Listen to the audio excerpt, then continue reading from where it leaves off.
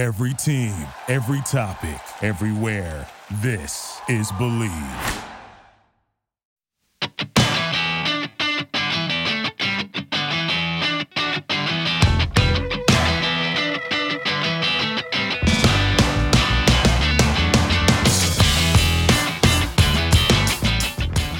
Hello and welcome to the 253rd edition of the Illegal Motion College Football Podcast. In Nashville, Tennessee, I'm the Professor Emeritus, Matt Perkins. And a sluggo route across the Harpeth River from me here in the Music City, it's our own offensive coordinator, the coach, Corey Burton. Dude, if I tried to run a sluggo route right now, I'd probably destroy my hamstrings. I would probably sluggo my hamstring out. So, but I'm glad to be here. We got we got lots to talk about. Kansas is back in the news, and it's not because they reinstated their track, although they probably should. They really probably should. And a man who knows a lot about tracks, and a man, our third amigo in the second city, a man who is dealing with billions of bilious blue blistering barnacles. It's our intrepid blogger from Big Ten and Counting, Josh Cook. Josh, are you becoming the track coach at your new school? Sure, that'd be fun. I've never understood precisely what track coaches do other than give the advice of run faster. It's apparently they also tell you to jump higher and throw farther. Yeah. Well, I can understand in like the jumping events, there's form that goes into it. You can perfect your form. Same with the throwing elements. Hurdles, same. There's a form element that coaches can work with. Relays, yes. Baton passes can be perfected. I think as a track coach with sprinters, all you do is sit those blocks down and go, start. Yep. Okay, come back. Start again. Okay, come back. Start again. Okay, so I'm go going home. to, I have to, out of pride, It's got to be stealing, right? push back up against you guys because Gordon Spieth, my high school track coach. You were a thrower, though.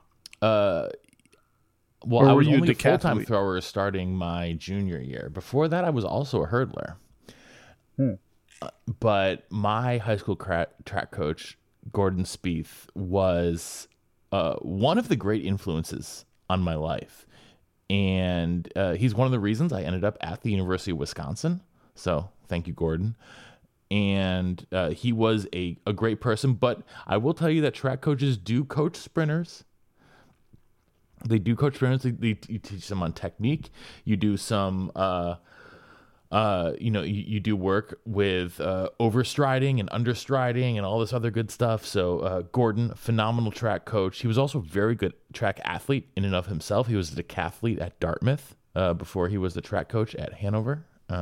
Actually, both of the coaches. Gordon was the head coach of our winter track, our indoor track head coach and assistant coach for the outdoor track team.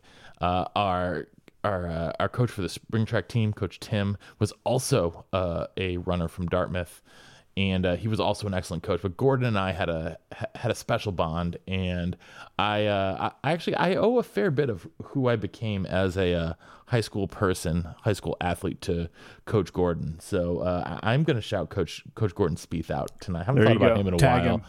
Send him a message. Hope you're doing well, Coach. Good. Wherever you are these days. Maybe you're even still in the Upper Valley, still back in New Hampshire. Probably feeling better than our friends down at the University of New Hampshire in Durham are feeling after that tough loss to Albany over the weekend.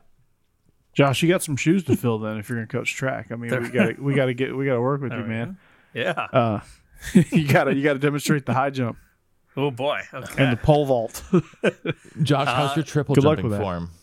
Triple jumping form is I've never done the triple jump, so it's a work in progress to say the least. So imagine for me, okay? Imagine taking a lawn chair, unfolding it slightly, and then throwing it as hard as you can down a rocky hill.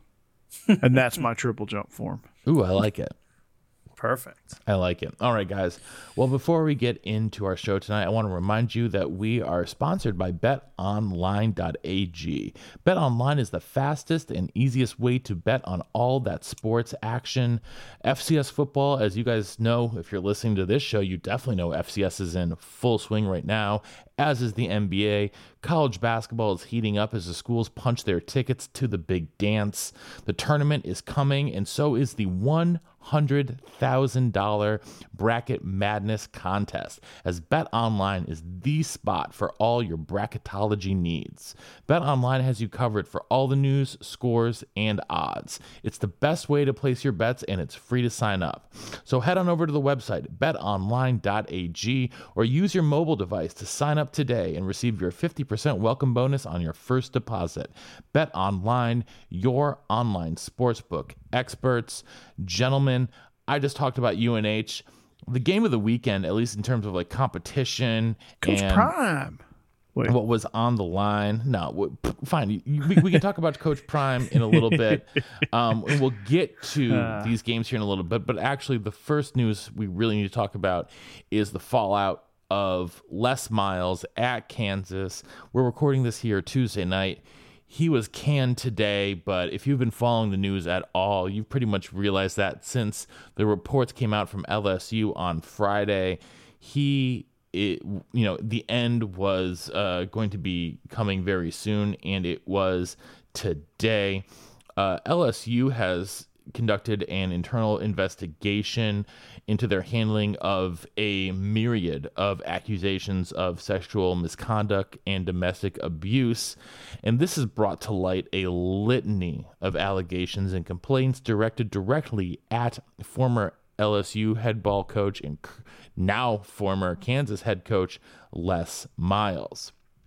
Between the years of 2005 and 2016, Miles had multiple accusations against him, and he was placed on administrative leave from Kansas last week and then summarily fired today. This will effectively end his career as a football coach. He's 67 years old, and at Kansas on the field, not much to look at. 3-18 overall, 1-16 in conference, going 0-9 this year. But the allegations and frankly the cover-up by the institution in Baton Rouge are both pretty damning, Josh. Yeah, I mean this is a major issue. It's really perverse stuff. I mean, all three of us are educators in some form or fashion. Obviously, Matt's just stepped out of that game, but his wife is in education. And there's something very clearly, which is anyone working in a school setting, we have to have very strict boundaries because there's a very clear power dynamic. Well, you have to hold yourself to a higher, so you have to be held to a higher standard. Exactly. Yeah, you have to be held to a higher standard, and the standard is there because of this difference in power dynamic. So if you are a young student at college, and let's be honest, I mean, they're young people. They're 18 years old when they go off to college. And you have, in Les Miles' case, a 50-year-old, 60-year-old multi-millionaire coach, the face of the university for many people. I'm sure most people know Les Miles. Almost no one knows the president of the university, telling you, oh, hey, come back to my house.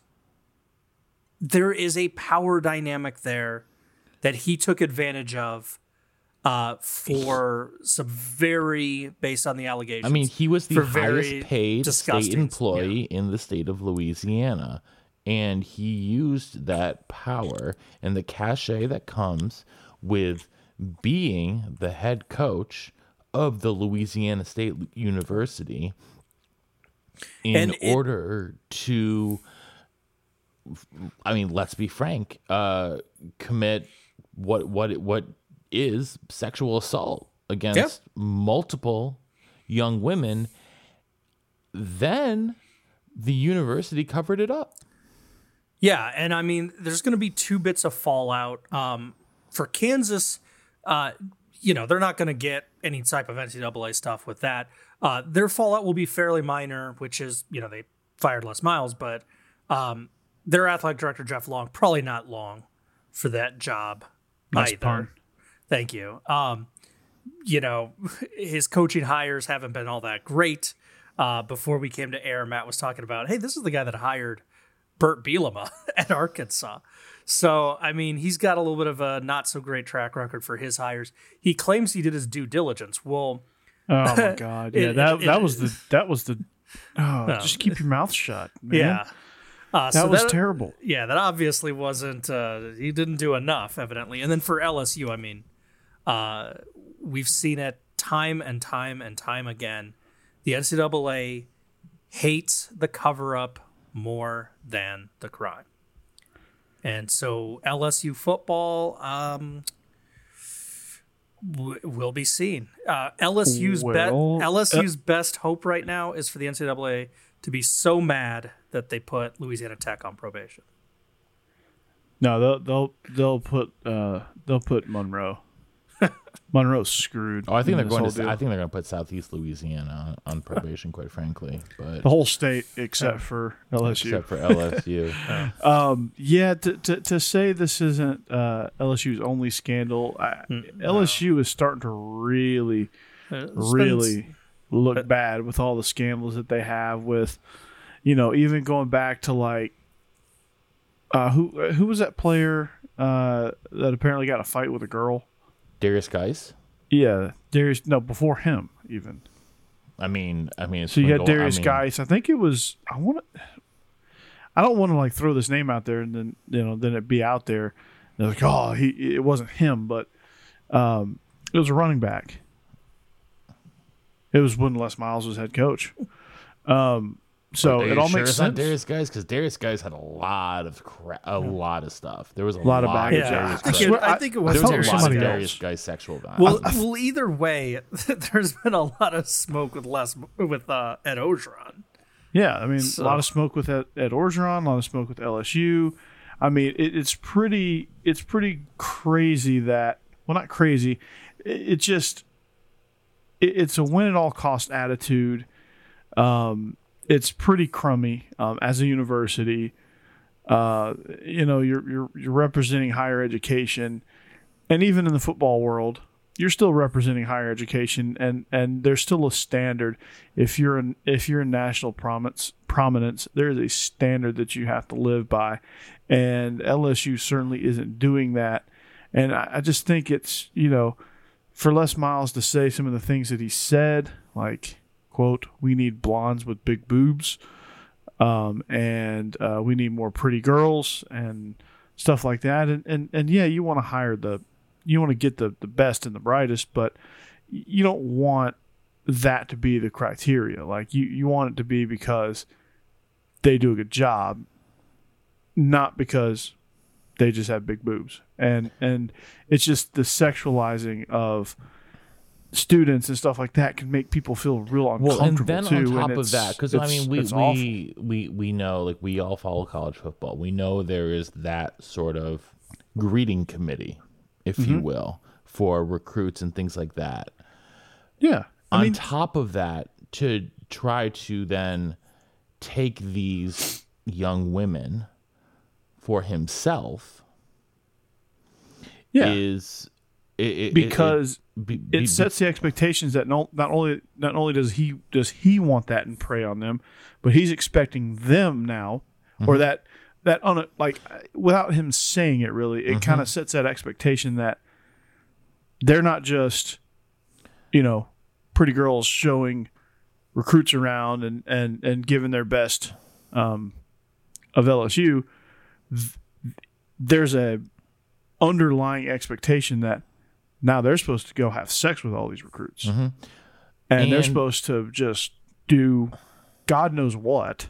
And that's where the line is the line crossed way before that, but that's where the line has been like crossed back and forth. Well, and on top of that, Coach, I think that it's this thing where he was also himself trying to crossed that line, if you will, saying, "Here, Yeah. get in my car and let's." That's what set the network." expectation. He called it networking, by the way, when he would Oh, when he would put them in his car with Networking, him huh? to Yeah.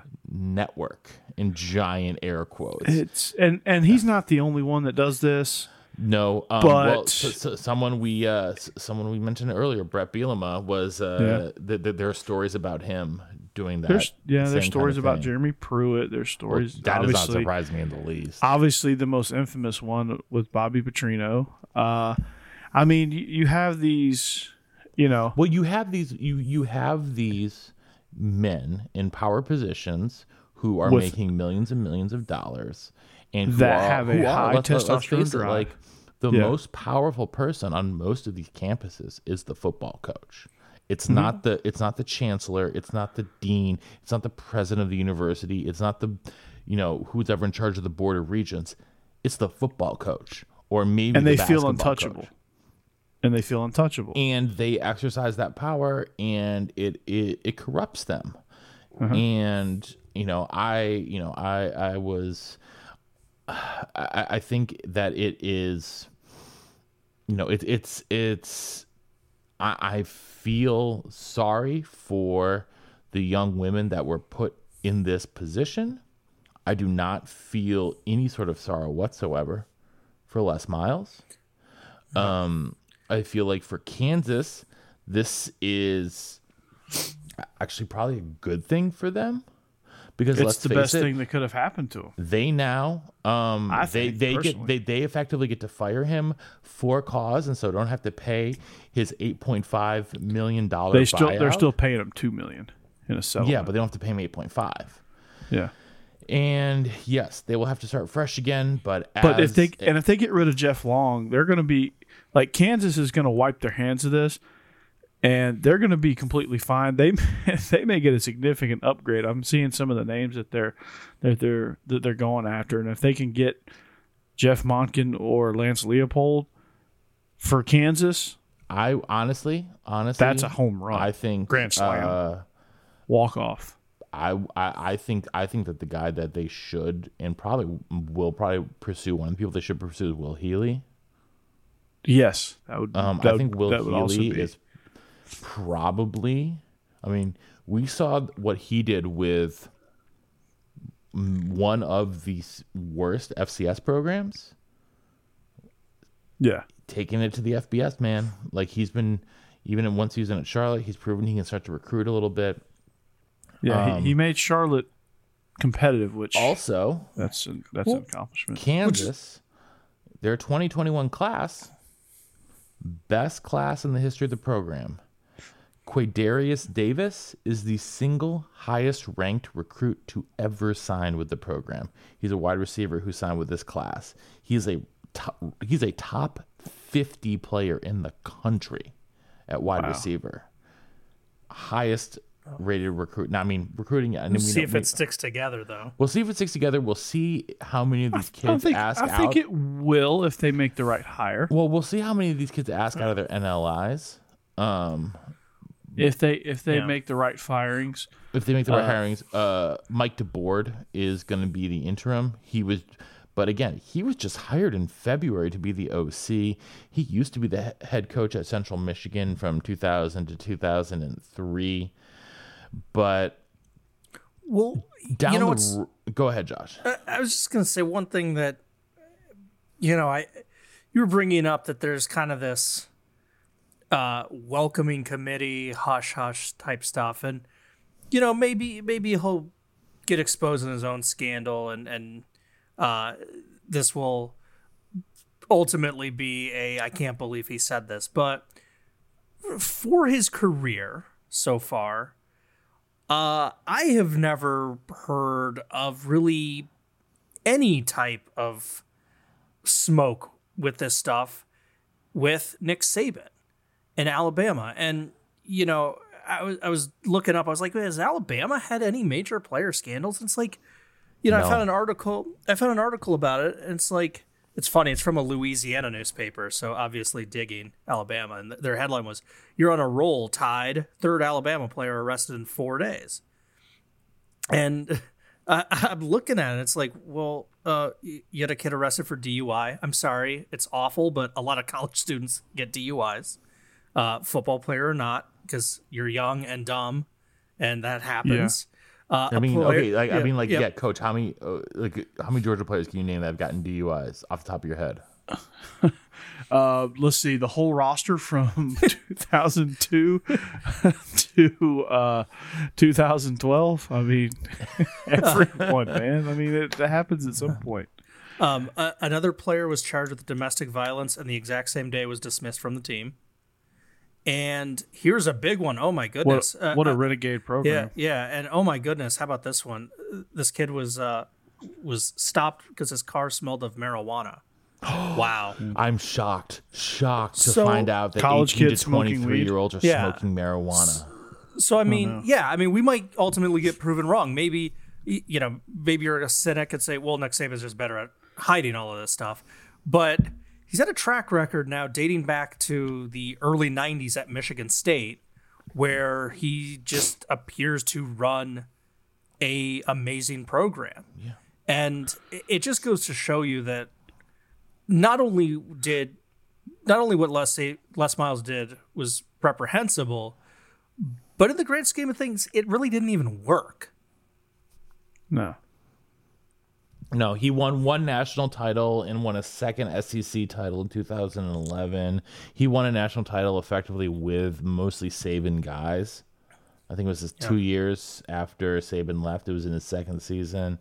Then he won the 2011 SEC title, and that's it. Yeah. And besides that, like, what do we know him for?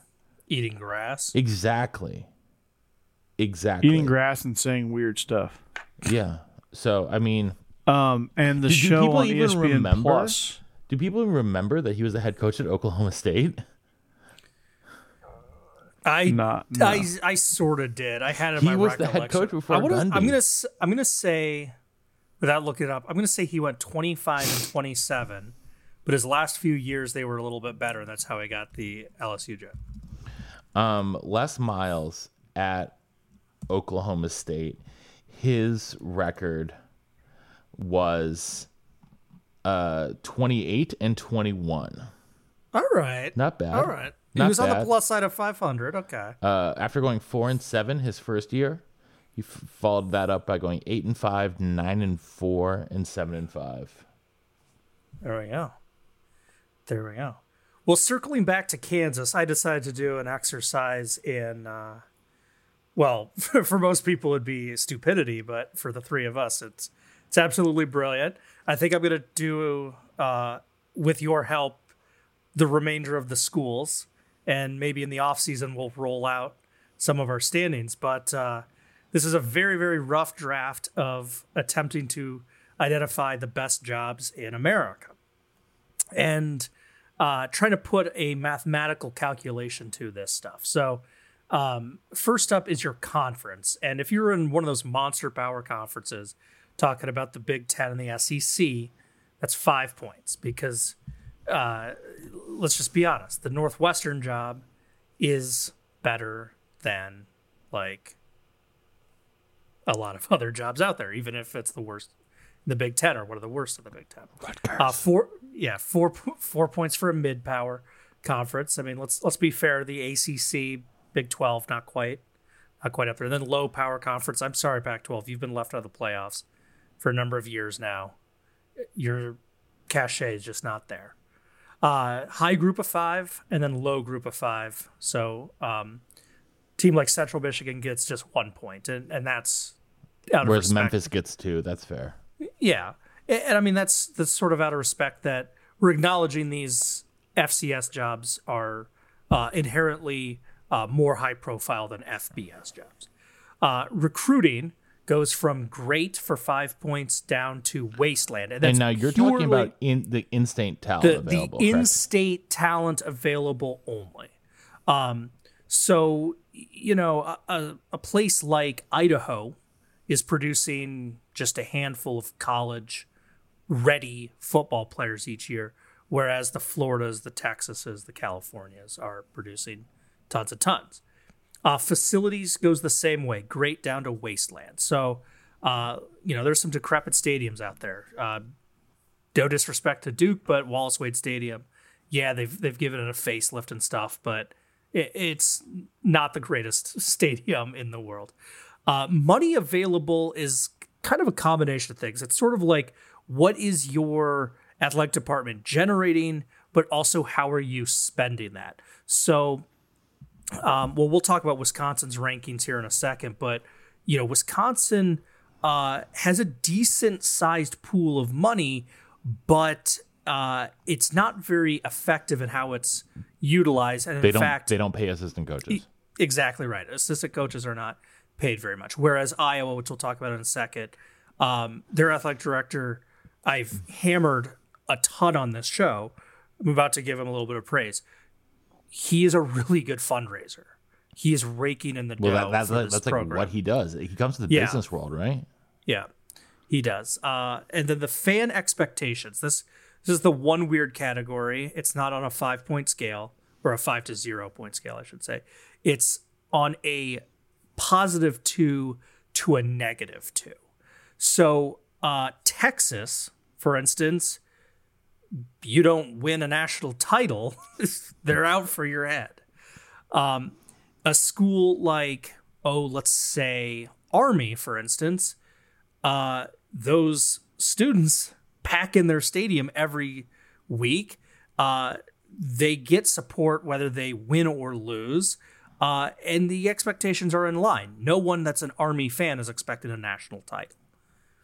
And then lastly, historic intangibles. So even at its lowest point after the Shula struggle, Alabama was Alabama. No one forgot that, like, oh, hey, this is like Bear Bryant. This is like one of the best programs in the country. So those intangibles are always going to attract eyeballs and money and presumably good coaches. It's why people sort of think Miami at some point will get back because they're historic intangibles. So anyway, I've only done a couple schools. I did our 3 schools, and then for the sake of this, Kansas and Texas. So Texas being one of the more high-profile jobs in the conference, just to get a little bit of a comparison. So Kansas, 4 points for being in a mid-power conference. 1 point for recruiting in-state, 1 point for facilities, 1 point for money available, a 0 for fan expectations. As Coach said, it's a high school fan base. They're just waiting for basketball season. They don't care. Historic intangibles, all respect to the Mangino era, it gets a 0. Gail Sayers is mad at you right now. Yeah, and that comes out to 7 points. But obviously, these data points need to have points of comparison. So looking at a fellow Big 12 program, one that just recently hired a coach with Sark, a program with a lot more pizzazz with it. Texas gets the same 4 points. They're still a Big 12 team. They get a 5 for recruiting, fairly obvious. 5 for facilities. They get a 5 for the money available. -2 for fan expectations. Sark is already on a slightly above room temperature chair, and he hasn't even done anything yet. Historic intangibles, I know Texas fans are going to say they're a 10 out of 5, but let's be realistic. They're a 4 out of 5. Long championship droughts. Probably Oklahoma, the more historic program within their own conference. That came out to a 21, which seems about right. Texas should be 3 times the job Kansas is. So hopefully everyone is having fun. Hopefully the two of you are, at least, since you're my co-hosts. For Georgia, Wisconsin, Iowa, again, we worked on this together, so this shouldn't be a surprise to either Matt or Coach. But no. Georgia, we gave you a 5 for the SEC. Yeah. Gave you a 5 for recruiting. Yeah, we're in one of the most talent-rich states in the union. You were talking about your facilities that are about to be completed, so it gave you a 5 for that state-of-the-art They were facility. A 4, now they're a 5. I think the final, this new edition is going to be outstanding. Yeah. Money available. They pay their coaches, and their fan base is willing to buy seat licenses and all Yeah, that fun stuff. their boosters are not tight with the wallets. Yeah. No, not anymore. No. Once upon a time, we had the highest excess funds. Why? Because we were cheap bastards, and we didn't pay anything. Like Mark Richt was paying assistants out of his own pocket. Nice. Oh, Like, that's to not give- what you're to supposed give- to do? to give them raises. So we've come a long way in that regard. Well, speaking about Mark Richt, I mean, they wanted to fire him year after year after year. Kirby already feeling a little bit of smoke. They've been trying to fire Kirby for 3 years now. So Ever we since he gave- lost the title game. Yeah, so we gave them a -2 for fan expectation. Historic intangibles, a 3. A very good program overall, but what I like to call a bridesmaid program. They unfortunately get overshadowed by Bama. Yeah, yeah. But that came out to a true. 21. That came out That's to true. a Which 21. which is equivalent to Texas, which I feel is pretty fair. Yeah. That's So if- fair. So it feels like our scientific system's working fairly well. Here was Wisconsin's 5 for a Monster Power Conference. Get that Big Ten bonus. Yep. Wisconsin's a weird state for recruiting. We gave it a 2. Yeah, because the in-state talent, it's weird. I mean, the in-state talent, Paul Chryst and the other coaches have built up a wall around the state, but the walls only keep it in typically, like, if we're lucky, 1, maybe 2 4-star players a year. Like, the 2022 recruiting class cycle is very strange because there are 4 4-star, or there were 5 4-star in-state talents. One of them reclassified to 2021 instead with Wisconsin, but typically in a typical recruiting cycle, you're looking at most 2 4-star players. And I think in the Rivals.com era, there have been 2 in-state 5-star recruits. Maybe only one. I know Josh Oglesby was one, and John Clay may have been one. The only one I'm sure of, though, is Oglesby. Yeah. And for any person who's wondering, like, why is Wisconsin not as high as maybe it could be? You're probably thinking, like, Milwaukee's a big city. Why is that not producing more talent? It's actually, there's tons of basketball talent that gets produced from this state, and also a little bit of a sport that peels off some people. A lot of hockey talent. A lot of hockey talent. Definitely. But basketball, especially, I mean, there are 5-stars coming out of Wisconsin every single year. Jalen Johnson, the 5-star freshman at Duke, who just recently decided to forego the rest of his season, he's from right outside of Madison. The state of Georgia is The number 2 player in the country in high school basketball for this coming for the 2022 or for 2021. I think. I don't think he's even signed yet. He's from Wisconsin as well. I mean, it's nuts. There's so much crazy basketball talent in Wisconsin. Facilities, we gave a 3 to. Money, active fan base, decent amount of money raised. But a 3. It's a solid 3. Yeah, the big thing, as we mentioned, not paying assistants. They don't pay. They don't pay assistants, and they don't. And they really, they're not here for big buyouts. Yeah. Fan expectations was a little bit of a hard one because, on one hand, it could be a 0 in that, Wisconsin fan base is pretty loyal to a lot of things, and they went through the lean years of the 80s and 90s, well, 70s and 80s. 90s was the turnaround. But there's been a little bit of rumblings, like now that it's been a couple years where there's been new Big Ten West champions, Northwestern most recently. And so, Matt, you campaigned pretty well for it to be a -1. It's a -1. It's not a -2. We're not in Texas territory. We're not in. I'm trying to think of other unrealistic fan base. I mean, Georgia. We're not in Tennessee territory, but we are definitely in the negative because people at this point, Wisconsin fans, if there are not 10 wins, a minimum of 10 wins, it's a disappointing season. And so I think that is, considering the in-state talent, considering all the other things that they have going on, it has to be in the negative. Yeah. And then historic intangibles. It's been great since the 1990s. It was pretty hit or miss before that.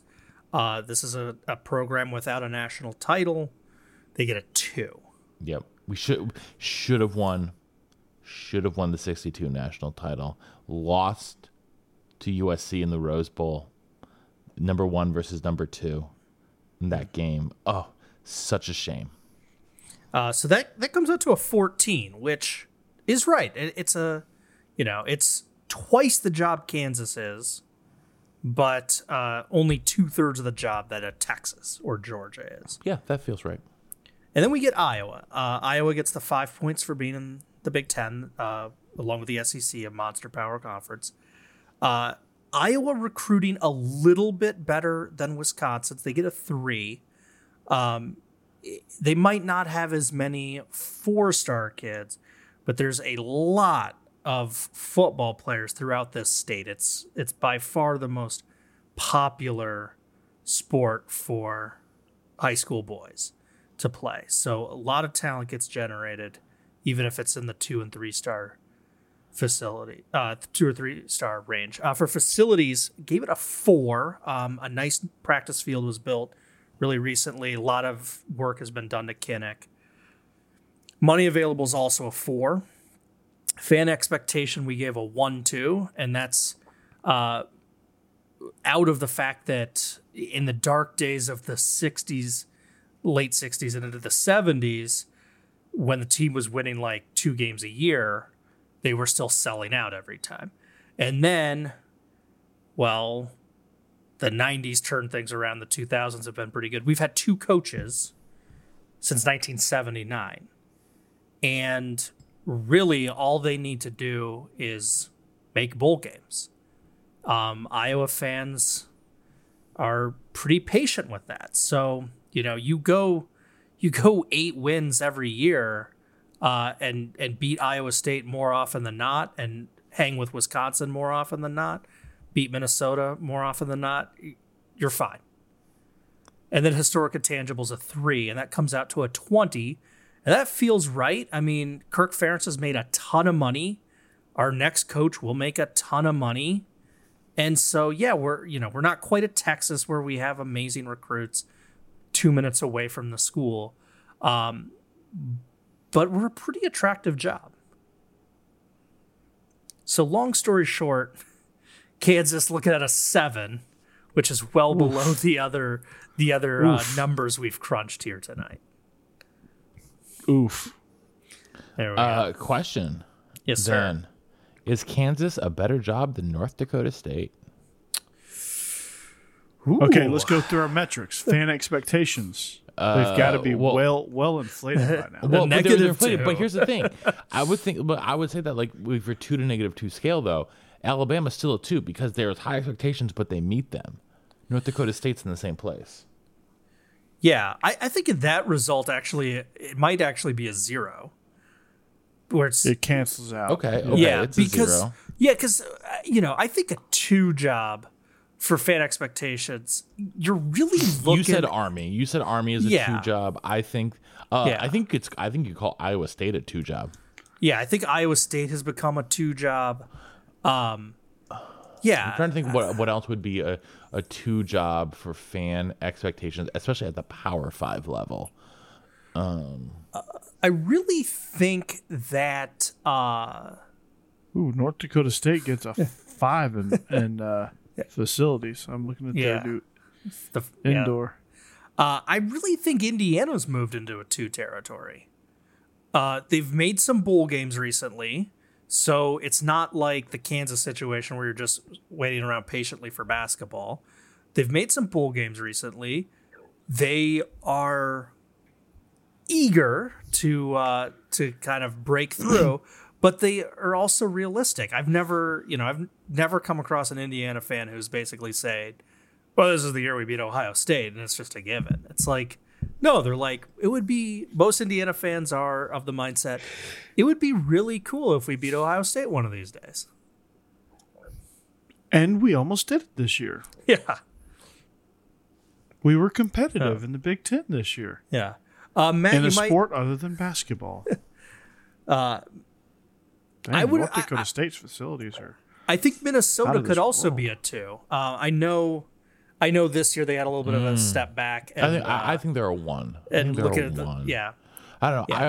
I also know too many Minnesota fans who are way too big for their britches and think that Minnesota football is God's gift to man and think it's just think that think it's just the 1930s. So, but anyhow, let's get back to the FCS, gents. Yes, let's do it. We were about to talk about your neck of the woods. We've now spent a solid half hour before even getting into the meat of the program. So, why not though? Over the weekend, we had some good FCS games. The pinnacle though was in the Colonial, Albany versus New Hampshire. This was one of our big games that we picked in spread formations last week. Both Coach and I got it wrong. Josh was right. Albany was favored by 1.5, and they won by 4. And this was a fun game. This was definitely, I think, the game of the weekend, not just in the Colonial, but across all of FCS football, because while there were not a ton of yards here in this one, not a whole lot of offense. I mean, 224 total yards for Albany, 186 total yards for New Hampshire. We knew these defenses were going to be good. We didn't know they were going to be that good. And with that, not like there was a turnover. It was a turnover fest either. Only one turnover for each team. Both of them lost a fumble. And quite frankly, Josh, I came away from this game thinking that both of these defenses are definitely Final Four caliber defenses. Yeah, I mean, New Hampshire just made the Great Danes rushing attack absolutely miserable. They averaged 0.9 yards per carry, 32 yards on 37 carries. There was a little bit of sloppiness first game for both teams, and that was reflected in the penalty totals. You had between the two teams 19 whistles, 95 penalty yards on 12 flags for New Hampshire, 43 on 7 for Albany. But it came down to, I think, the biggest playmaker, the biggest X factor for Albany, and it's the growth of that freshman quarterback. He was a freshman standout last year, the sophomore this year, Jeff Undercuffler, and he only had 192 yards, but 3 touchdowns in a tight scoring game. And Matt, you mentioned it, the turnovers, the 1 fumble apiece. He had 0 interceptions. He was clean in that regard. He really was the difference in this game as he outplayed New Hampshire's quarterback, Max Brosner. So hats off to the Great Danes for a great start in a very gritty game. Coach, anything to add here before we head over to our next game? No, I mean, just stout defense, and that can usually get the job done. And when you play that good a defense, it's, that elite of defense that bodes well for you in the future, especially as your offense tends to catch up. Well, let's talk about let's actually stick in the CAA and head next to a game that we did not think was going to be so close, but James Madison had to come back from down 17-3 at halftime to beat the Phoenix of Elon 20-17.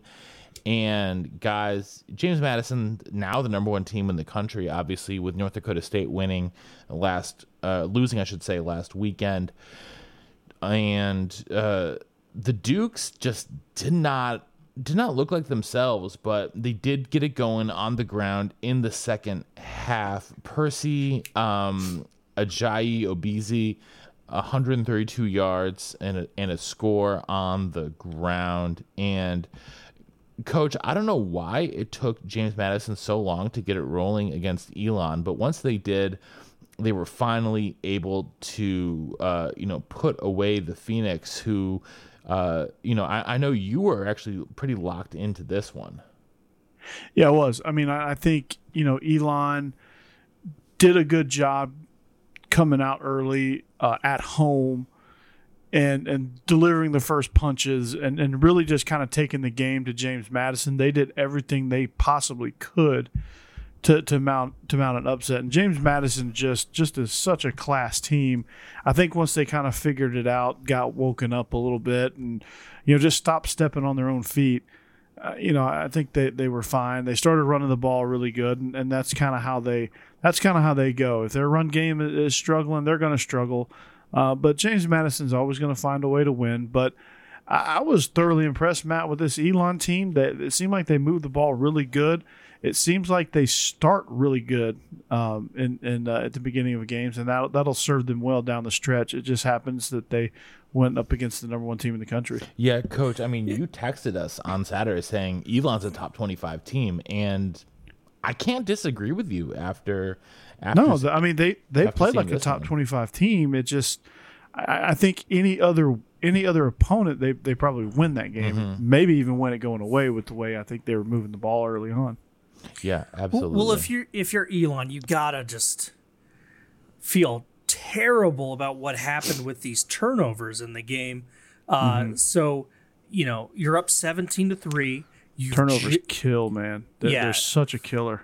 Well, here are some turnovers that'll obviously have you pull your hair out, Coach. Yeah. Elon's up 17-3. They just picked off James Madison. Get the interception. What do they do 6 plays later? Throw their own interception. Yeah. That's it's so frustrating because they've got all this momentum now. Like you're up 17-3, you get a turnover, which when you got the pedal down like that, the momentum from that type of thing is just outstanding. And when you squander it, I feel like that takes way more wind out of your sail when you squander a chance to just blow the game wide open. More so than just like if the game was tied and you traded interceptions, it's probably not as big of a deal, but you're up 17-3 on the number one team in the country, and you're getting ready to blow this thing wide open, and you just piss it away. Mm-hmm. Well, you want to talk about the wind coming out of your sails? Here were the other turnovers in the game. Up 17-6, they force a James Madison fumble. Elon goes 3 plays, -8 yards, and punts. Yeah. Hats off to the Duke defense. And then here's the final one. Still with the lead. Elon's up 17-13. All right. They're hanging on. Hanging on. James Madison fumbles. Okay, here we go. 1 play, 0-yard fumble, which leads to a 2-play, 10-yard touchdown drive for James Madison to go up with the ultimate final score 20-17. Mm-hmm. Oof. That is gut-wrenching. That is rough. That's brutal. That's like the slow torture. Would you rather, Coach, you're a coach, would you rather lose that way or give up a Hail Mary in the last 1 second? Ooh, I don't know. They both suck. Probably just give away a Hail Mary because at least, I don't know, if I had to pick between a gut-wrenching turnover or a Hail Mary, I guess the Hail Mary, because there's that flukish element to it where you can say, at least with the turnover, or at least with the Hail Mary, it's kind of out of your hands. With the turnover, it's like you had it in your hands. Like, yeah, absolutely. Oh God, I just that interception you referenced first, Josh. I just watched it. I somehow missed it, but I just watched it.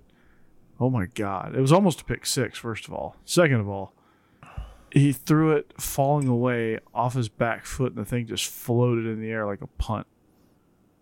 And the receiver just completely stopped on the route. Ugh. Like, I don't know how much worse that interception could have been. So, I'm just gonna mention this quickly before we move on in the CAA. Maine is a team we talked about being, a potential dark horse in the Colonial. Delaware came out and beat them like a rented mule this past weekend. 37-0. They held the Black Bears of my dear father's home state to 112 total yards.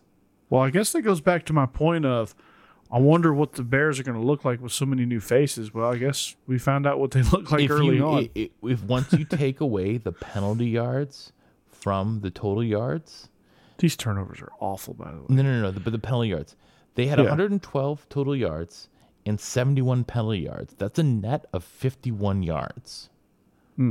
51. Delaware almost doubled up time of possession. They had 3.5 times as many total yards. Delaware might have been my team of the weekend. They were outstanding. The other team, though, that we got to talk about, though, I'm going to move on from the Colonial. Elon's quarterback's wearing a short sleeve hoodie under shoulder pads. There's the problem. Oh, yeah, that is a problem. Let's talk about UC Davis. Idaho, 1 week after upsetting Eastern Michigan, hosted the Aggies of UC Davis, and this is one of our other pick'em games for this weekend. You guys were both on Idaho.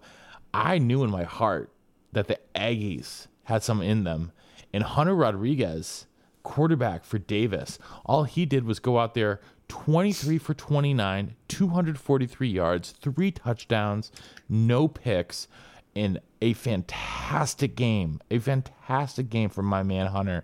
The Aggies, Josh, start the season 1-0, and this was not a trap game for them because they are playing in the game of the week, which we will talk about here in a little bit.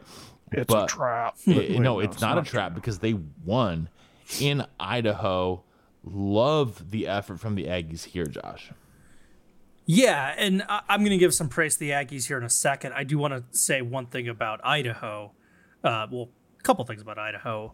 First of all, they were a high-octane offense, zero defense team a year ago. And while you sort of thought if they fix that, or at least get some resemblance of defense, they'll take the step forward. And while their offense put up 345 yards, they were 8 of 16 on third down. They also had 2 turnovers. They lost the turnover battle by 2. They played zero defense. So it's kind of like, let's maybe recalibrate some expectations for this Idaho team. The other thing with this Idaho team is, the final score is 27-17, but a lot of that has to do with the fact that one team played a hockey game and the other team played a 4-quarter football game. Idaho was outscored 13-0 in the fourth and final quarter to really make this thing nice and further embarrassment at home. So a lot to clean up for Idaho, but it takes 2 to tango. Let's not say that this is all on Idaho. Matt, you said it perfectly. The game they got from Hunter Rodriguez was just mid-season form. Absolutely incredible. 243 yards, 3 touchdowns. If this was FCS, we'd be going, oh my God, is he on the Heisman watch list after one game? Well, don't they have the Walter Payton Trophy for FCS? Yeah, yep. That's the FCS. Yeah, that's the FCS. Yeah. Heisman. Well, I'm going to do the same thing. I'm going to say, oh my God, he's in midseason form. If this team keeps this up because of his absurd days, 23 of 29, 243, and 3 touchdowns. Yeah, I think when we previewed UC Davis, I think we were pretty spot on about them if they figure out the quarterback situation and if they nail that down and get good play from that, which was a question mark because dude beat out 5 other guys. So it was a battle at the quarterback spot, and Hunter Rodriguez is kind of, I think with this game, has kind of firmly settled his way into that. Oh, so, yeah, there's no doubt. He wasn't the only one who went off. Did you guys see their other stats along? Cole Crawford 8 catches, 120 yards, and 2 touchdowns. And Carson Crawford. Carson Crawford, Yeah. and he threw a pass for 36 yards. So. Yeah. Yeah, I mean Jared Harrell. Me and names. Well, lately how are about their running game? Alonzo Gillian Jr. Yeah, $145. This was their first game of the season too. This offense was a they lit it midseason up, form. man. They have. We knew they had weapons. We just didn't know if they knew how to use them yet because they didn't have like that final piece of the quarterback. Now they do. Defensively, Connor Airy had 10 tackles, a sack, and a pick. Isaiah Thomas, That's a good game. had a few steals, a couple assists, and he had an interception. So it's. I mean, defense came to play too, man. Dude, did you guys even see that Rodriguez even attempted an extra point? That's pretty cool. Yeah, that's some wild stuff. That's some absolutely wild stuff. So, I think that Davis has asserted themselves. We're going to talk about their matchup here with Weber State in just a little bit. The last thing, one of the last games that I want to talk about from this past weekend is back in the MVFC. Josh, your Northern Iowa Panthers. Yes, I'm calling them your Northern Iowa Panthers because, well, A, you're an Iowan, and B, I know one of your best friends from high school went to Northern, and you've been to the Unidome on multiple occasions. They beat Illinois State, and now you're thinking, Illinois State, that's not great. Illinois State might have the toughest and most ridiculous schedule of any freaking team in the country right now. I feel bad for them. I honestly, I feel really bad for them. They had to start with South Dakota, then Northern Iowa. Following that, they're at North Dakota State this weekend, and they still have to play at South Dakota State and versus North Dakota. Their schedule is absurd, but they are a solid team. I should also shout out because both of my parents-in-law are Redbird alums. So shout out to Illinois State for helping put together my family, I guess. But Northern Illinois, Josh, while it may not have been the prettiest game for them, only 239 total yards. Their defense is still just absolutely outstanding, and the Unidome still a tough place to play. Well, I'd be remiss to not point out you just called them Northern Iowa. It's okay. I'm sorry. It's okay. A lot of people call them either Northern Iowa or the best is when they try and do the abbreviation and call them NIU, which is they're not. Obviously, they're UNI. Yeah. I'm sorry. No, it's okay. It happens. But yeah, Matt, you hit the concern. And yes, they've won 2 games in a row. They're back on track, 2-1, with North Dakota State losing a game. This conference is wide open because then South Dakota State lost. And, as much as North Dakota got off to a hot start, people still sort of think that they are a lesser team in the conference. So Panthers are sitting pretty. But there's this concern. Do they have enough offensive juice in the tank? And it's not a recipe for success of winning conference titles, let alone national titles, when you're going 4 of 16 on third down. You're having 239 yards. You're averaging just 4.5 yards per pass. You're averaging just 2.8 yards per carry. I mean, I know Woody Hayes loves that number, and you talk about 3 yards in a cloud of dust, but 91 rushing yards on 33 carries is a really good way to let opponents hang around. And, well, they let Illinois State hang around. This game was tied 10 apiece going into the fourth quarter. So, yeah, the defense is phenomenal, but this offense is nowhere near midseason form. It's the opposite of what we just talked about with the Aggies. Well, so you have drops and you have like leakage in pass protection, just stalemate in the run game, which is not really good. Not getting any push, not getting any solid run game. I mean, it's just some teams come out firing all cylinders and some teams don't. And this costly pick six that they threw in the second quarter nearing halftime, yeah, that doesn't help either. Yeah. That doesn't help either. No. And you get to tie to bow, at least on what I was going to talk about, you get to kind of a red flag for this. Like that was a dumb throw. Yeah, that's a red flag to me. Yeah, but unless you're that vintage, and now it feels so dated to bring this up, but unless you're that vintage Chip Kelly Oregon offense, time of possession is still an important metric. And Northern Iowa lost the time of possession battle to a team that didn't even have 200 rushing or 200 yards total. That's a cause for concern because, like, North Dakota can control the ball. North Dakota State can control the ball. So Panthers have got to get some more offensive firepower.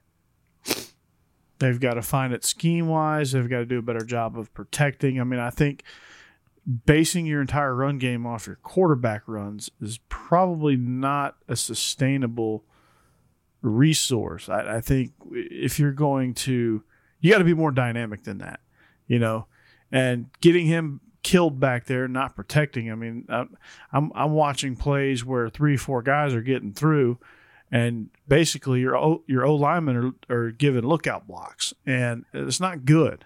So you got to do a better job of protecting in the pass game. You've got to do a better job. The other guys, someone else has to step up and make a play offensively, whether it be a running back, a wide receiver. At this point, it doesn't matter. It needs to be someone, and it can be anyone. So they have to figure out a way to find a playmaker, take advantage of it, and then take advantage of what they're going to get by the other team now trying to take away that playmaker. So that's their challenge. That's what they got to do. And lucky for them, they get that lesson learned in a victory and not a loss. Hopefully they take advantage of that too. I remember my first lookout block. Was it a good one? Freshman year, high school football. Preseason scrimmage. I got ran over so bad I got lifted off the air and I looked back. I was like, yo. Playing against Plymouth High School. I'm playing tight end.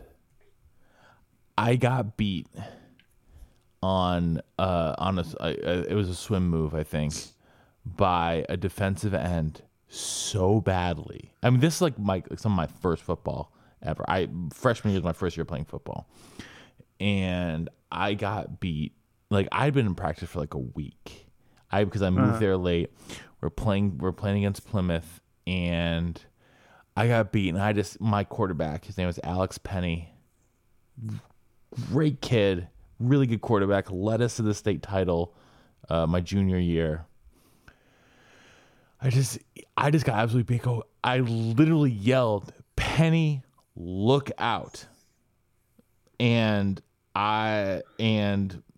he turned to look, and Penny got absolutely obliterated. Like, absolutely obliterated. And so instead of getting blindsided, he got face mask to face mask from the defensive end that I completely whiffed on. And he was not your best friend at that point, was he? That's when I learned what the term lookout block meant. Yeah. So, but Coach Porter, luckily for UNI, they've got UNI, not NIU. That they figured out how to play some defense. Yeah, well, and unfortunately for me, Coach Porter, the man who taught me everything I know about football, Coach Tim Porter, he made me run laps, a lot of laps at practice the next day.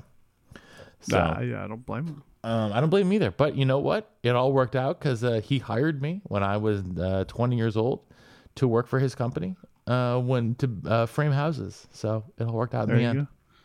When I did my worst lookout block, my dad was just running. My dad ran through that same play like 20 times, just silent in disappointment, pointing the laser on me, grumbling a little bit. Mm-hmm. That was my experience. Yeah. And then my running backs coach sitting right next to me, looking at me like shaking his head, like, What was that? Yeah. What was that? Yeah. All right, guys. So a lot of that happening in the whatever y'all called that building. All right, guys, before we get into this week's games, I want to give a brief moment to talk about our newest sponsor, eBay. Whether it's the rare, dead stock, or latest release, find the exact shoe you're looking for. As the original sneaker marketplace, eBay is the place to go to snap up that pair you've been eyeing. With eBay's authenticity guarantee, your sneakers are meticulously inspected by independent professional authenticators. A team of experienced sneaker authenticators verify the box, logo, stitching, and dozens of other inspection points. Each sneaker also receives an authenticity guarantee tag that includes a digital stamp of authenticity. And it protects sellers with a verified return process. And so for all you sneakers sellers out there, eBay has eliminated selling fees on sneakers over $100, making it free to flip your collection. So head on over to ebay.com/sneakers today. eBay, the world's best destination for discovering great value and unique selection. Gents, last week we picked 3 games. Josh and I both went 2-1. Coach went 1-2. We were all on the correct side of North Dakota versus South Dakota. North Dakota was a 7-point favorite. They won by 11. Josh had Albany covering that 1.5-point spread over New Hampshire. Coach and I were on the wrong side. I had UC Davis covering as a 4.5-point dog against Idaho. They won outright. Feeling pretty good about that, guys.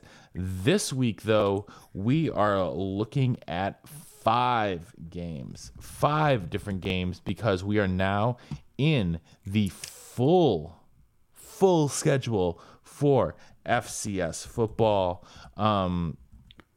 Our first game this weekend, though, is going to be UC Davis at Weber State.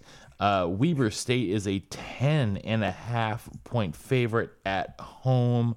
Josh, they are now, Weber State, the number 1 team in the country. What side are you on? That's a big spread, and we gave a lot of love to those Aggies. So I'm sure everyone's expecting me to say, upset alert, watch out, watch out. I'm actually going to go with Weber State. I know they were off. Their game against Cal Poly was postponed. So I'm looking back at their Idaho State stats. And the fact is they are the number 1 team for a reason. They were up 42-7 in that game before the Bengals got a couple of touchdowns off people deep in the bench. I don't know if Weber State found like 6 stringers to put in, but 2 cosmetic touchdowns made it ultimately 49-21. Weber killed them. And yes, Idaho lost by 10, but Idaho moved the ball. And I think we're probably overlooking the fact, because it was a couple weeks ago, but Bronson Barron had 312 yards and 4 touchdowns. He carved up Idaho State. I am going with Weber. Ooh, Coach. See, I'm buying UC Davis now. My 1 and 2 picks, Matt. I know who you're going to pick now, but I'm buying Rodriguez. I think he's for real. UC Davis has a lot of weapons. They've got some firepower defensively, some stopping power defensively, I should say, really. Weber State, we know what they're going to bring, but I think UC Davis is proving that they might be for real. I'm going to ride with the Aggies. Weber State wins a 1-score game here, as far as I'm concerned. So I like Weber State to win, but I love the track the Aggies are on. So give me Aggies plus 10.5. Next, we are going to head to the game between Northern Iowa, Josh, and Southern Illinois. Northern Iowa is a 4-point favorite on the road. Who do you like? Yeah, tough one because you're getting road favorite status, but has UNI deserved that? Look, Southern Illinois is 3-1. They're coming off of a win over Youngstown State, but it was not the prettiest game. In fact, if you look at the stats, Youngstown State probably won everything but the final score. Youngstown State had 200 rushing yards, 300 overall yards, 12 of 19 on third down, dominated time of possession by 15 minutes. I guess Youngstown State just had a lot of yardage between the 20s. I guess a bend but don't break day for Southern Illinois. Southern Illinois is good. They're a good team. They beat North Dakota State. They're a hungry team. They're playing at home. But there's this nagging feeling of defenses win championships. UNI has one of the best defenses in the entire country. This might be the game where that lack of offensive pop bites my butt hard. But I'm going to be a homer and take the Panthers to cover on the road. Get it, Josh. Coach. Ooh, okay. So, Matt. Southern Illinois at home against NIU, Josh. NIU. Do you like? They're not playing Northern Illinois. Just kidding. UNI is obviously got some issues to work out, and I don't think that traveling on the road to Southern Illinois is the place that they're going to work out those issues. I think some things are going to go south for them if they don't figure out A, pass protection, B, how to get a stronger run game, and C, how to have a playmaker emerge, because their defense can only carry them so far. It can only make plays so many times before it breaks. And I think Southern Illinois is going to be the team that breaks them. I think you're going to see an upset here. Give me the Salukis. Ooh, Coach. I was already going to take Northern Iowa, and now that Coach took Southern Illinois, I feel even better about it. Yes. Next. Hey, no risk it, no biscuit, right? I guess that's what they say. Next, we have the aforementioned Illinois State Redbirds playing at the Fargo Dome. North Dakota State, 13-point favorite at home, Josh. How you feeling? Yeah, nice bounce back victory for North Dakota State. They beat Missouri State, the Bears, 25-0. I still have my concerns about North Dakota State's offense and winning a national title. I think they've had enough red flags now that, you know, they're probably not the favorite now entering the playoffs. We can certainly change our picks when we come to playoff time, but as it stands now, they're no longer the favorite. But they just shut out their opponent. They did put up 25 points. They had that really good running attack. I think they barely cover, but they do. Coach. I like I'm going Bison all the way. Yeah. No question asked here. Bison. Yeah. All right, next game we're looking at. We are headed over to the game between Nicholls State and Sam Houston State. And Nicholls is only a 2-point dog on the road. This is going to be a good one, Josh. Sam Houston State, 2-point favorite. Who do you like? Well, no point in hiding it. I know nothing about this Nicholls State football team. And so to do some show prep, I was looking at their schedule and, oh my God, they beat Lincoln, Missouri, 87-3. But okay, that's a D2 school or NAI or whatever. You know, that's the tune-up game. Well, then they beat Lamar, and Lamar is a bad program. But It's still an FCS team, and they smoked them 55-0. And then they went on the road, first true road game, and they won it 31-24. They're getting really solid quarterback play from Lindsey Scott Jr. And Sam Houston State, well, they were an up-and-down team a year ago and a pretty inauspicious start to the season. They won 43-38 against Southeast Louisiana. They had an absolutely bonkers game from their quarterback Eric Schmid, but Nichols is just more proven so far this deep into the season. I'm going to take an upset. Give me the road dog. Ooh. I'm going to take the home favorite. I think it's going to be a field goal game. I think it's going to be a 3 to 6 point game, but I think Sam Houston being at home with this, they're explosive. I mean, Nichols is explosive as well. I think it's going to be a high-scoring affair. So I'm going to add another caveat here. If I'm going to bet this game, I'm going to take Sam Houston State. I'm also going to take the over.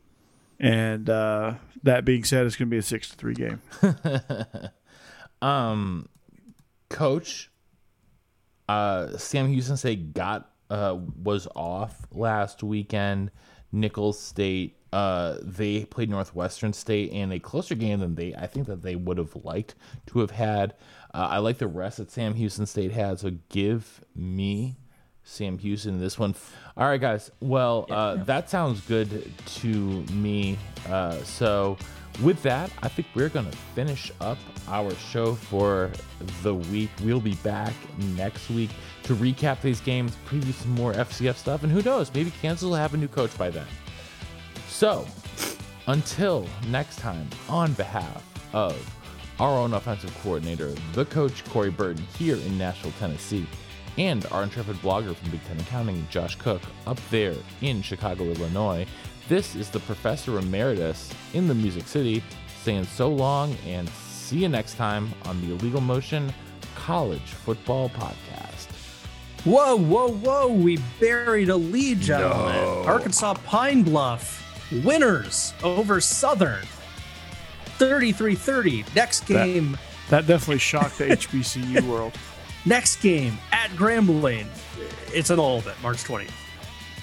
Yeah, there you go. Congratulations to my dog, co-host of, I say dog, DAWG, co-host of Believe in Georgia Dogs podcast, got his new gig at Monroe Comprehensive High School. He is the offensive coordinator there, so he just started that this week. So I got a big show coming up this week with J-Boy, so stay tuned to that as well after you listen to this. Coach Monroe Comprehensive High School, I think that's South Georgia. That is in Albany. Albany, yes. So near Valdosta? Sort of. It's closer to the southwest corner. Okay. So it's like an hour from Valdosta, like an hour northwest of Valdosta. Oh, interesting. Okay.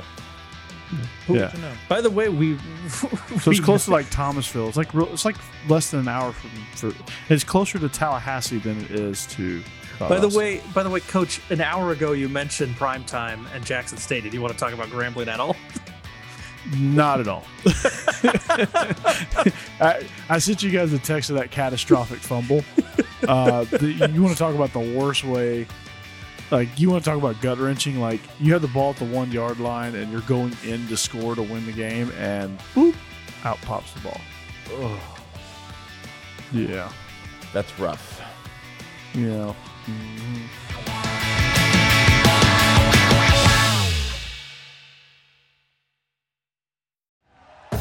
Thank you for listening to Believe. You can show support to your host by subscribing to the show and giving us a 5-star rating on your preferred platform. Check us out at Believe.com and search for BLEAV on YouTube.